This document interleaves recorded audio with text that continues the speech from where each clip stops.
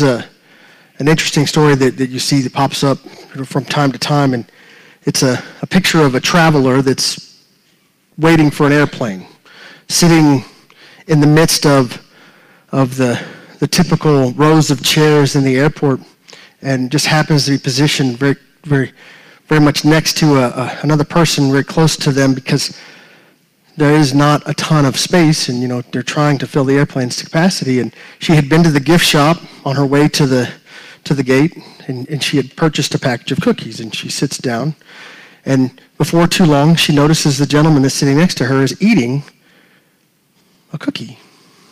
Open package, cookie is present, package is open, and she's kind of like, well, that's rude.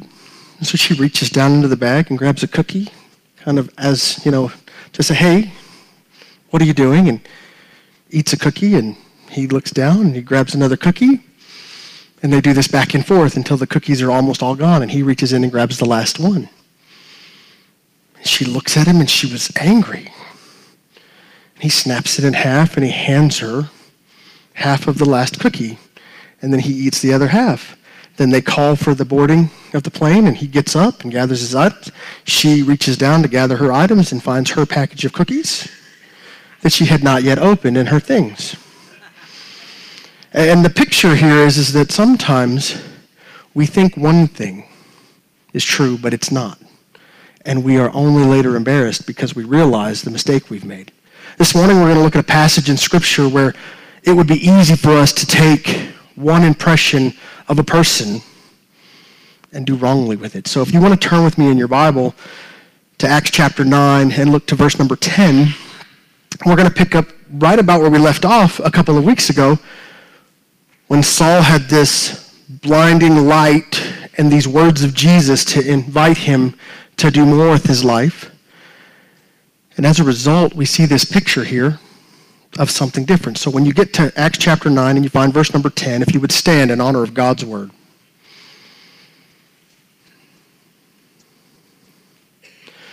Acts chapter 9, verse number 10 reads like this. Now there was a certain disciple at Damascus named Ananias, and to him the Lord said in a vision, Ananias, and he said, Here I am, Lord. So the Lord said to him, Arise and go to the street called Straight, and inquire at the house of Judas, for one called Saul of Tarsus, for behold, he is praying.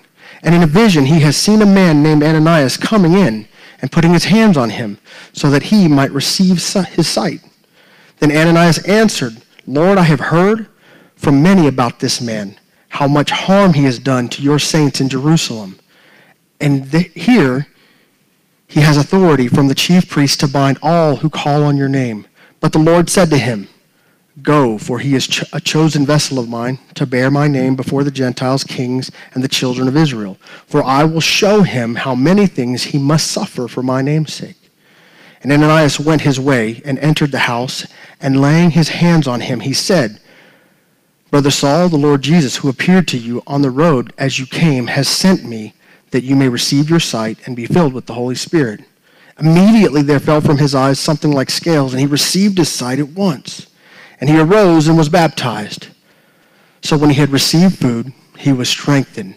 Then Saul spent some days with the disciples at Damascus.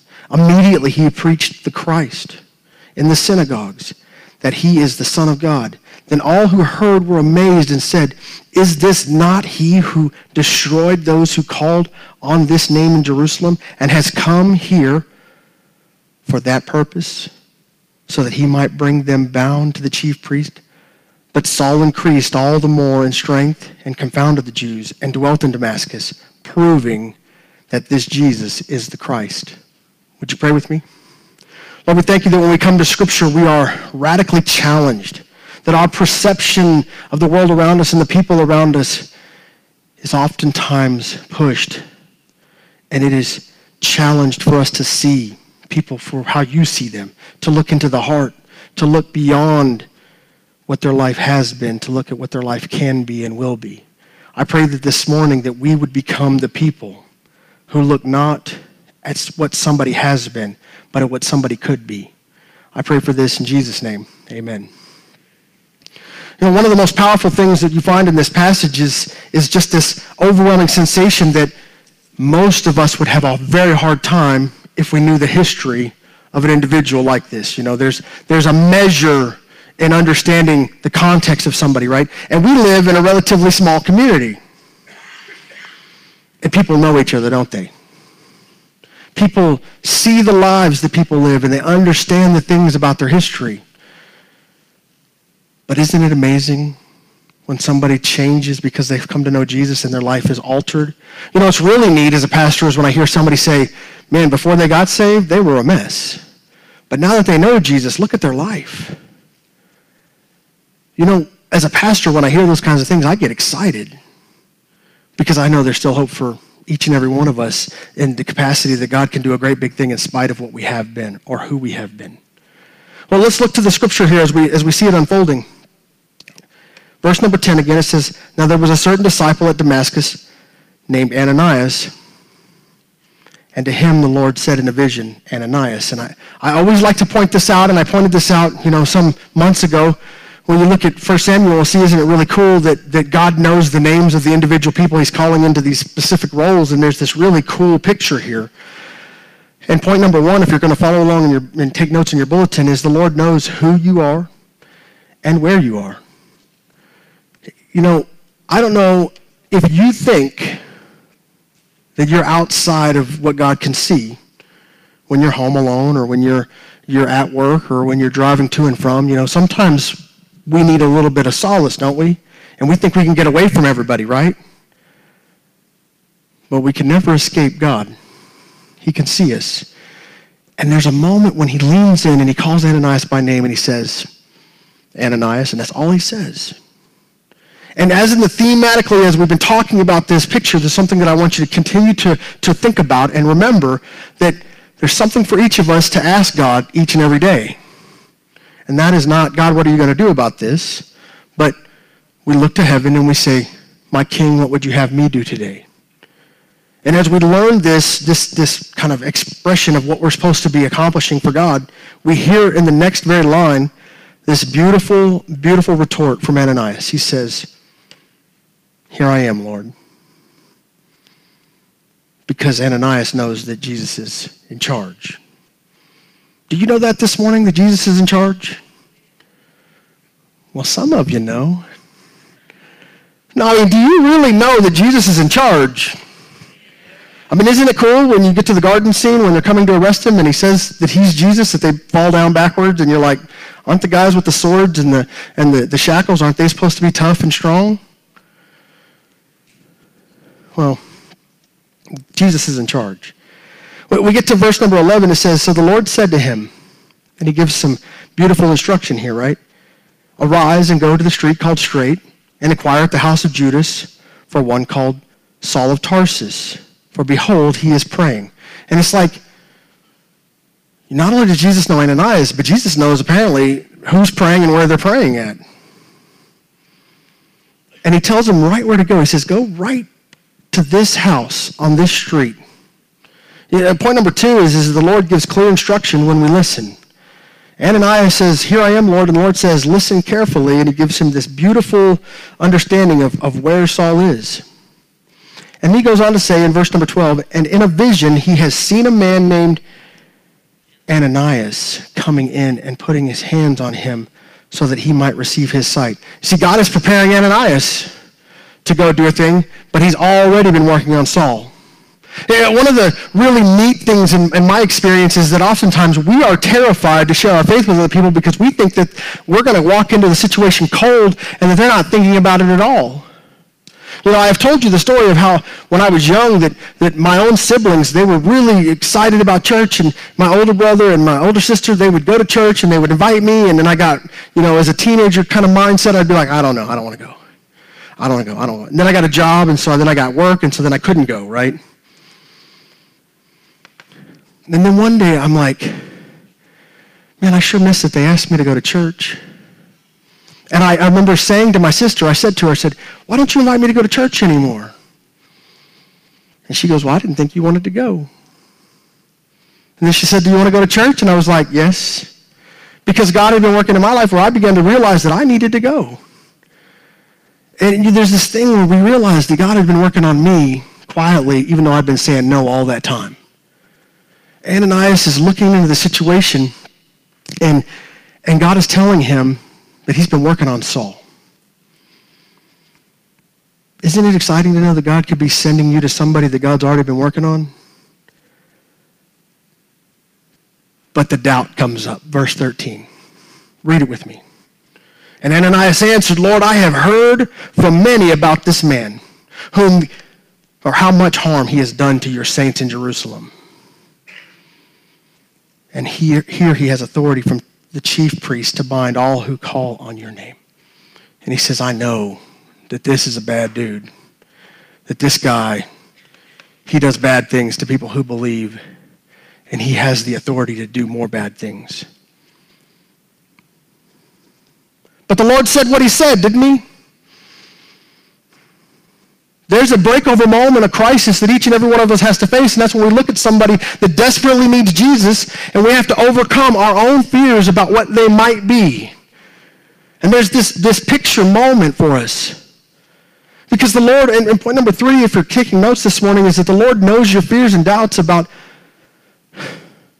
following his directions. He knows.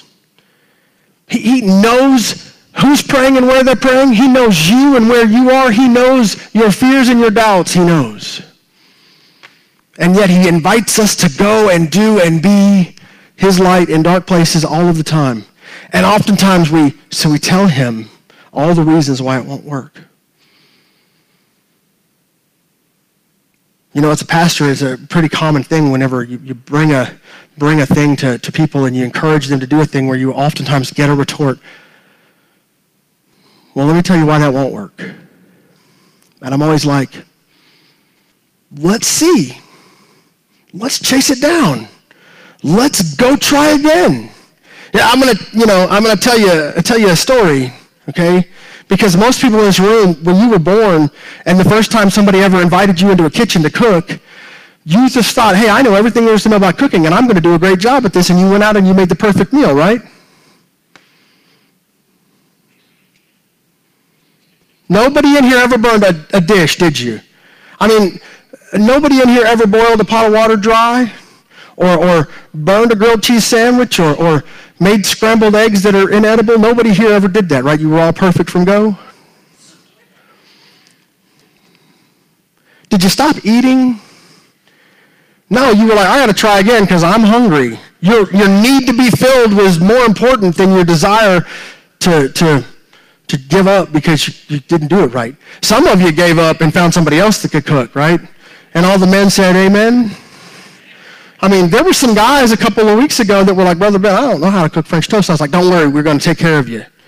And for the most part, it's really amazing. I didn't cook any French toast. I cooked 0 French toast on Mother's Day, but man, the French toast got cooked, amen? And now some of these guys are like, now I have to do it every Sunday. There's a picture here that we see this model is that you and I understand that we have fears and doubts, and sometimes we're not good at something, and when people bring to me as a pastor and they say, I'll tell you why it won't work, I was like, let's try again. This time with a little more butter. And they're like, a little more butter? I'm like, yep, that's how the grilled cheese doesn't get burned. You know? And it's amazing how just sometimes a small tweak will make a thing go, or our belief in it, or our persistence at the matter. Are all important things. One of the things that I have learned in life, and that is that oftentimes one of the greatest mistakes that churches make is they're not very persistent at matters. Something doesn't go well and they quit. Well, if we were all hungry and we decided that we weren't good at cooking, that we would all starve to death, wouldn't we? Or we'd be broke from buying from somebody that could cook. But the truth is that we learn how to cook at home, even if it's not good, and we learn how to make it edible so that we can survive, don't we? There's enough evidence here to prove I'm right. We're all still here. Well, verse number 15, we see the picture here unfolding of this immense amount of doubt. It says, but the Lord said to him, go, for he is a chosen vessel of mine, to bear my name before Gentiles, kings, and the children of Israel. For I will show him how many things he must suffer for my name's sake. And at this moment, remind you that in the airport was that lady, and she's like, I have my bag of cookies. Why is he eating them? But then all of a sudden she realized that's not my bag of cookies, right? And there's a moment here where God is saying, he's a chosen vessel of mine. And Ananias is like, God must have a plan. Jesus is orchestrating a beautiful plan. And that's point number 4. Jesus has a plan. Do you believe that this morning, church? And I would love for you to look at your neighbor and say, Jesus has a plan. He does. He has a plan for your life and my life. He has a plan for all the lives that are present. Jesus has a plan. If he didn't have a plan, we'd be in trouble. In the history of all of mankind, he was never stumped on what was going to happen next. We might be confused, but he's not. That's pretty exciting. For those of us who follow Jesus, that's exciting. Amen? We follow the guy that has a plan. Takes some of the burden off of you, doesn't it? We see the picture here unfolding. Then he talks about Saul, and he speaks this powerful picture of him. Well, Jeff Pierce was a cyclist, and he was actually a pretty great cyclist, so much so that he actually won one of the stages of the Tour de France some years ago, but he was tasked with writing a piece, a bicycler's guide. And so what does he do? He buys himself a very nice bicycle, or at least he has one. It's worth about $2,500 in 1994, which is probably worth quite a bit more today. And he's going to ride all over downtown New York City. He is riding around. But he's nervous because this is a very nice bike, and he has to get off of it sometimes to go do this thing or that thing. And so what does he do? He takes and he spray paints it, and he tapes it, and he makes it look kind of ratty. It is a perfectly fine bike, and there's nothing wrong with it. But he's disguised it because he's concerned that it might get stolen. Nobody stole his bicycle because nobody could see the value of it beyond what it looked like. God is looking at Saul, and he sees the value of what he's worth, and he understands what he will be. He will be a witness and a vessel. He'll be able to reach kings, and he'll be able to get into the lives of the Gentiles, and he'll be able to go. And there's many things that he'll suffer as a result. And there's this beautiful picture of who he is. Aren't you glad that our King, he can see our value even when we can't? Man. Verse for verse, Saul will be named Paul when his name is transformed here in the upcoming verses and chapters. We see him, and he lives this powerful life, this testimony of God in his life. And in doing so, he writes letter after letter to church after church, and he becomes one of the most prolific writers in the New Testament. If Ananias had just gone with his gut instinct, we would have had a much different story. But Ananias is obedient, isn't he? Well, what comes next is where I want to spend a few minutes, and I know that I've got a lot left to real estate to cover, and I'll move through the end of it pretty quickly. But verse 17, it says, And Ananias went his way and entered the house, and laying his hands on him, he said, Brother Saul, the Lord Jesus, who appeared to you on the road as you came, has sent me that you may receive your sight and be filled with your Holy Spirit. With the Holy Spirit. I said, that's messed up. There's a picture here that I want you to see. A couple of things that just leapt off the page to me as I began to look at this. He identifies him as Brother Saul. Immediately sees him as part of the family. Why? Because Jesus has said it. And if Jesus says it, it's good enough for us. It ought to be, amen? Be convinced of that when you look around your own neighborhood, in your own house, in your own community, when you see the people that are rough and they're hard and they're lost and they're in the world. Look at them and realize that what Jesus says about them is the truth. Regardless of what they think of themselves, regardless of what others think of them, judge them and love them for who they are based on Jesus. But then he says something, the scriptures just unfold here, and it's something that has rattled me. He tells him that Jesus appeared to him, and he tells him all this stuff, but he says that you may receive your sight and be filled with the Holy Spirit. Man, and this messed me up the more I looked at it, it bothered me. I don't believe that I have the power to put the Holy Spirit in anyone else. Do you?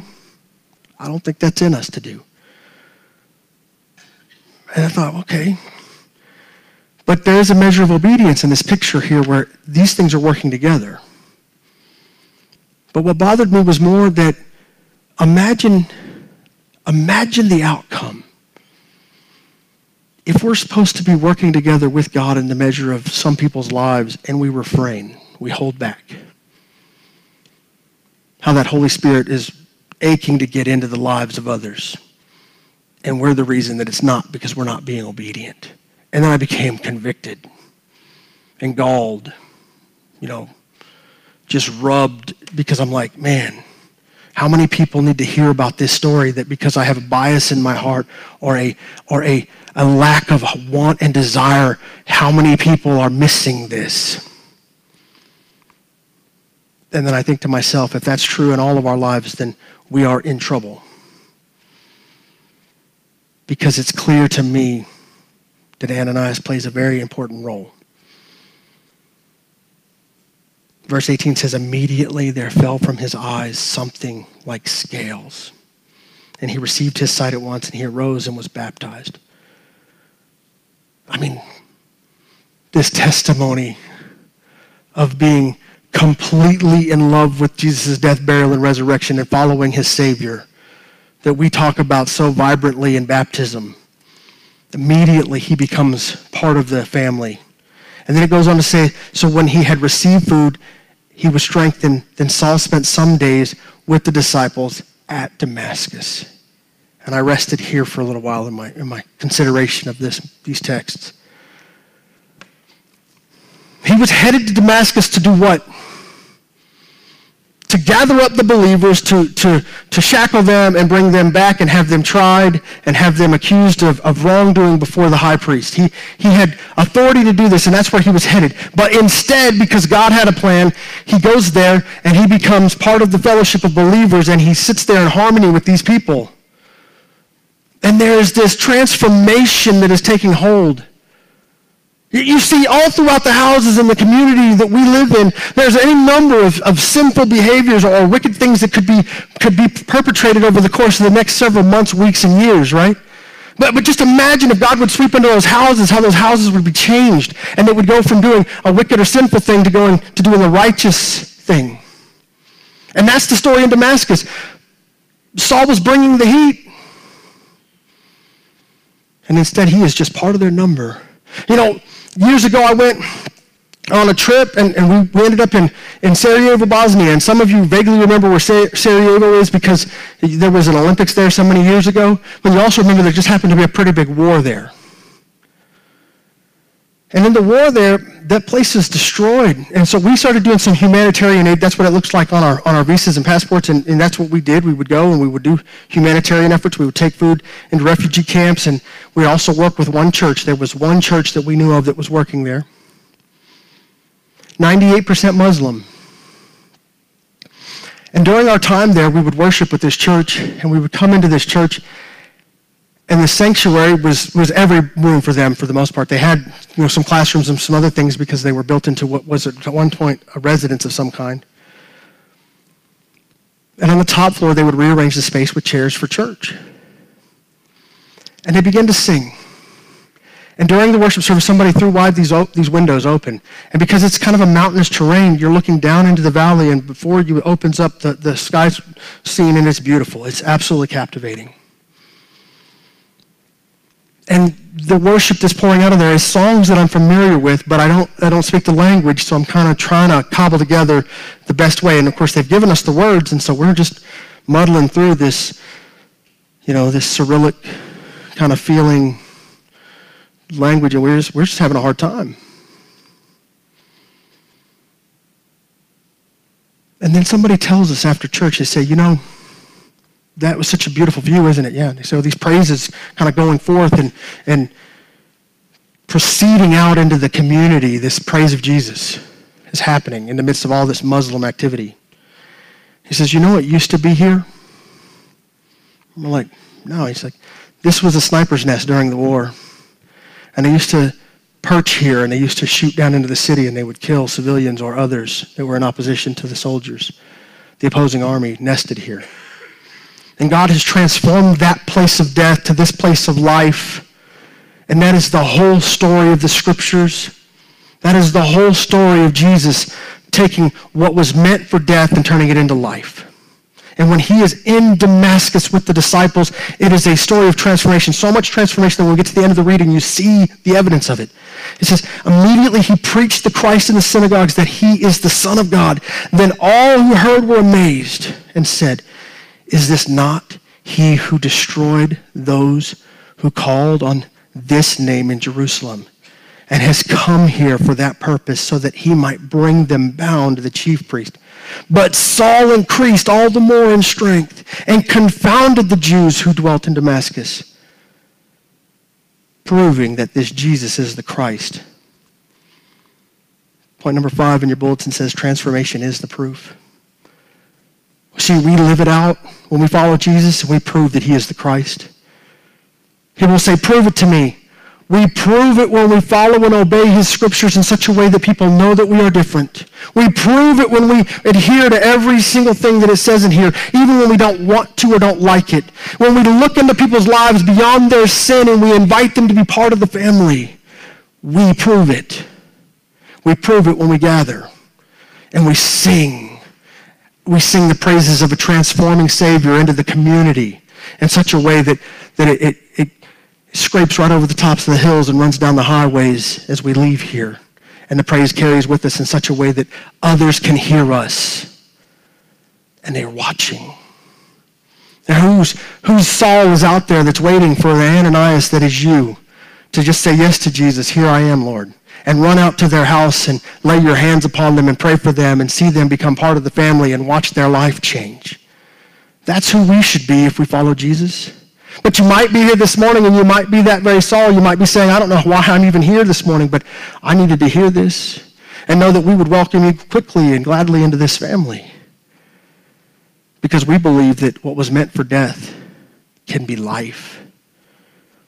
And we believe that it is for every single person, regardless of their past. Stand with me today. Would you bow your heads? Lord, we thank you for an opportunity to be here. Lord, to look to Scripture and be challenged by it. To realize that all the while we think one thing about somebody, but you're thinking something completely different. I ask, Lord, this morning that we would look at the heart of each and every one of our neighbors, our friends, our relatives, every single person, and we'd see what you see. And when we bring our fears and doubts, Lord, you'd take them from us and you'd give us your plan instead. And you'd say, just obey me.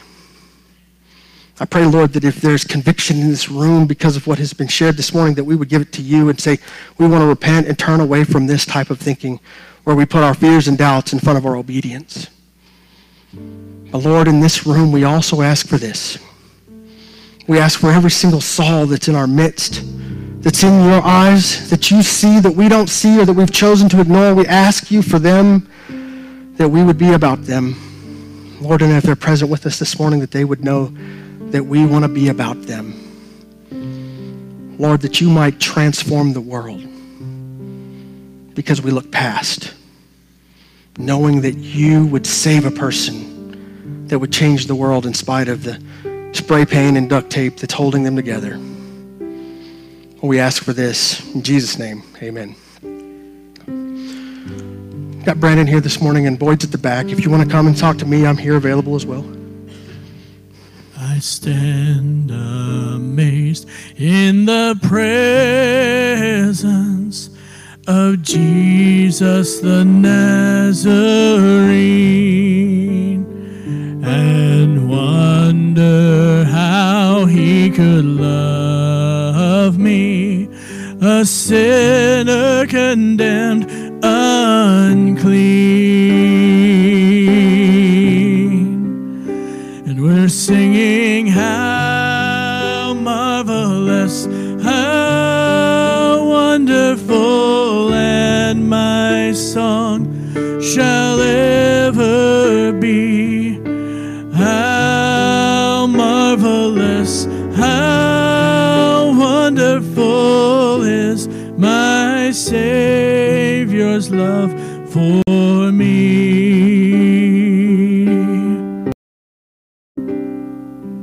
He took my sins and my sorrows, He made them His very own, and He bore the burden to Calvary and suffered and died alone. We're singing, how marvelous, how wonderful, and my song shall ever be. How marvelous, how wonderful is my Savior's love for me. When with the ransomed in glory His face I at last shall see, it will be my joy through the ages to sing of His love for me. We're singing, how marvelous, how wonderful, and my song shall ever be.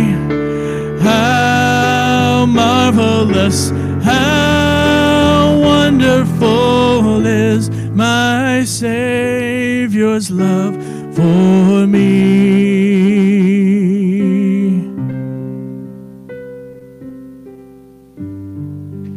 It's good to be in God's house. Amen. I'm going to ask you to have a seat.